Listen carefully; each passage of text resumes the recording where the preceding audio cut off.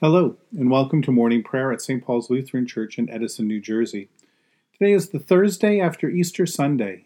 In our church here, Easter is not just a single-day festival, but a 40-day season with the risen Lord that leads us to Jesus' ascension and then on to the festival of Pentecost and the gift of the Holy Spirit. We begin our time of prayer in silence.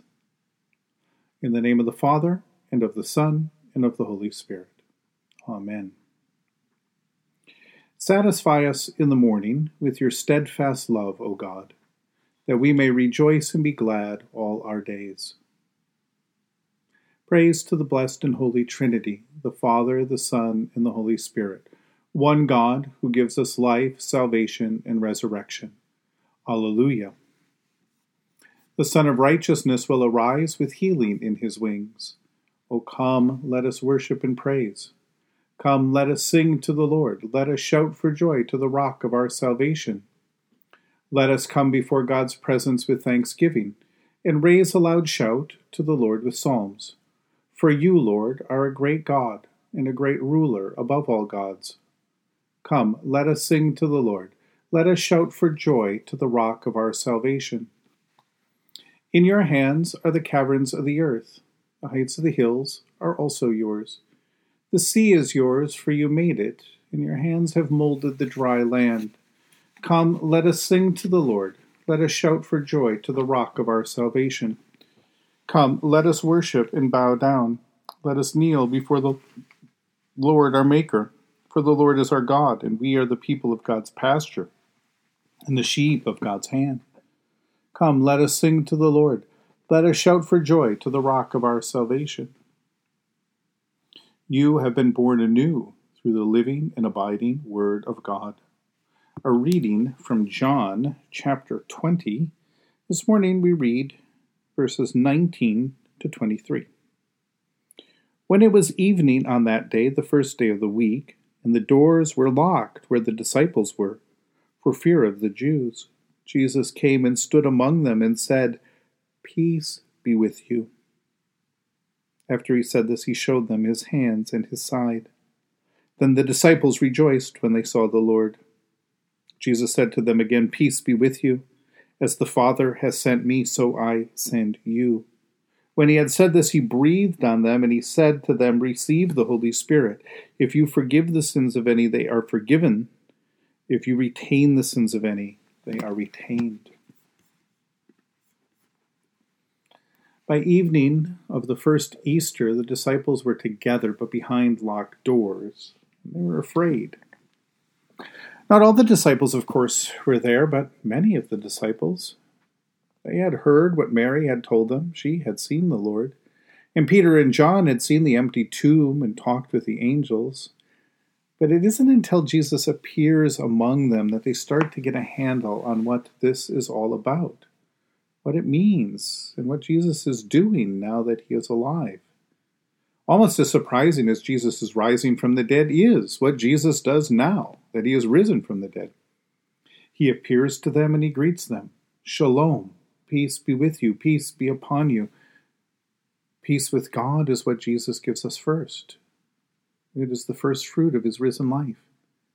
And then he gives us the Holy Spirit, the breath of life that has raised him from the dead. He breathes that into us, the breath of life that has sent him from the Heavenly Father to bring good news and salvation to all, to bring forgiveness to everyone. He now gives to us, along with his commission, with his work, to bring forgiveness, life, and salvation in his name. And finally, he gives us that power to forgive sins, to bring peace to the earth in Jesus' name. The one who was crucified for us, the one who was abandoned by us, the one who was betrayed by us, the one who was brutalized by us, now appears, still bearing those scars, but bringing forgiveness, life, and salvation, and then commissions us to spread the good news by announcing that same peace, forgiveness, life, and salvation as God's response to sin, to the crucifixion, and of God's affirmation and vindication of the way of Jesus. It is in this moment that we see the full tragedy of Judas's despair. If only he had returned to the disciples. Can you imagine how Jesus would have loved him, forgiven him, made peace? Because unless you were present with the disciples that evening when Jesus appeared among them, there would be no way that you could know the peace that Jesus gives, or the forgiveness that he gives, and the mission he entrusts to his disciples to forgive their sins, to forgive the sins of any who repent. Outside this fellowship, there's only our anger and grief and maybe even a desire for revenge. And that perhaps is also one of the most significant revelations of this first night of Easter for us. For Jesus' people, there is never, ever any justification for any kind of holy war or any kind of violence for the sake of our faith or saving our name or saving face. There is no room for revenge either or anything of the kind. The gift that we have been given is the gift of peace. And the offer and commission that we've been given is to bring forgiveness that comes through faith in Christ. And at the same time, we have to notice that Jesus did not appear to the chief priests, nor to the elders, nor to Pilate, nor to the Roman soldiers who beat and crucified him. But he appeared bringing peace to those disciples who had put their faith in God and in him. Jesus, in this moment, as he appears risen and living among them, saves them from their despair. He saves their faith. He saves them from the time of trial. He delivers them from evil. His resurrection, then, is vindication not only for Jesus and his faith, but for his disciples as well. And I'll imagine that. Of all the people in the world, Jesus knows that it is your faith that needs to be strengthened and has chosen you to hear this good news so that you might believe it, so that you might put your trust in him. He has chosen to appear to you in the Word and in the sacrament and in this community of disciples.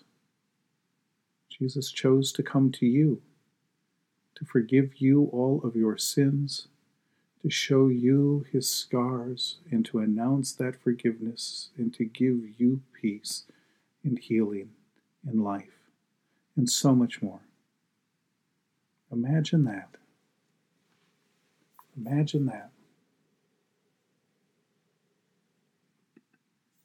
In the tender compassion of our God, the dawn from on high shall break upon us. Blessed are you, Lord, the God of Israel. You have come to your people and set them free. You have raised up for us a mighty Savior, born of the house of your servant David. In the tender compassion of our God, the dawn from on high shall break upon us. Through your holy prophets, you promised of old to save us from our enemies, from the hands of all who hate us, to show mercy to our forebears, and to remember your holy covenant. This was the oath you swore to our father Abraham, to set us free from the hands of our enemies, free to worship you without fear, holy and righteous before you, all the days of our life. In the tender compassion of our God, the dawn from on high shall break upon us. And you, child, shall be called the prophet of the Most High, for you will go before the Lord to prepare the way, to give God's people knowledge of salvation by the forgiveness of their sins. In the tender compassion of our God, the dawn from on high shall break upon us, to shine on those who dwell in darkness and the shadow of death, and to guide our feet into the way of peace. In the tender compassion of our God, the dawn from on high shall break upon us. The Lord be with you. Let us pray. Mighty God of mercy, we thank you for the resurrection dawn, bringing the glory of our risen Lord, who makes us and every day new. Especially we thank you for the sustaining goodness of your creation, for the new creation in Christ and all gifts of healing and forgiveness, for the gift of relationship with others, for the communion of faith in your church. For who else, for what else are we thankful? Merciful God of might, renew this weary world, heal the hurts of all of your children, and bring about your peace for all in Christ Jesus, the living Lord. Especially we pray for those who govern the nations of the world, for the people in countries ravaged by strife or warfare, for all who work for peace and international harmony, and for all who strive to save the earth from carelessness and destruction, for the Church of Jesus Christ in every land. For who else? For what else do we pray? We give thanks to you, Heavenly Father, through Jesus Christ, your dear Son, that you have protected us through the night from all harm and danger. We ask that you would also protect us today from sin and all evil, so that our life and our actions may please you. Into your hands we commend ourselves, our bodies, our souls, and all that is ours. Let your holy angels be with us, so that the wicked foe may have no power over us. Amen. Lord, remember us in your kingdom and teach us to pray. Our Father, who art in heaven, hallowed be thy name. Thy kingdom come, thy will be done on earth as it is in heaven. Give us this day our daily bread, and forgive us our trespasses as we forgive those who trespass against us. And lead us not into temptation, but deliver us from evil. For thine is the kingdom and the power and the glory, forever and ever. Amen. The Lord be with you. Let us give thanks to the Lord our God.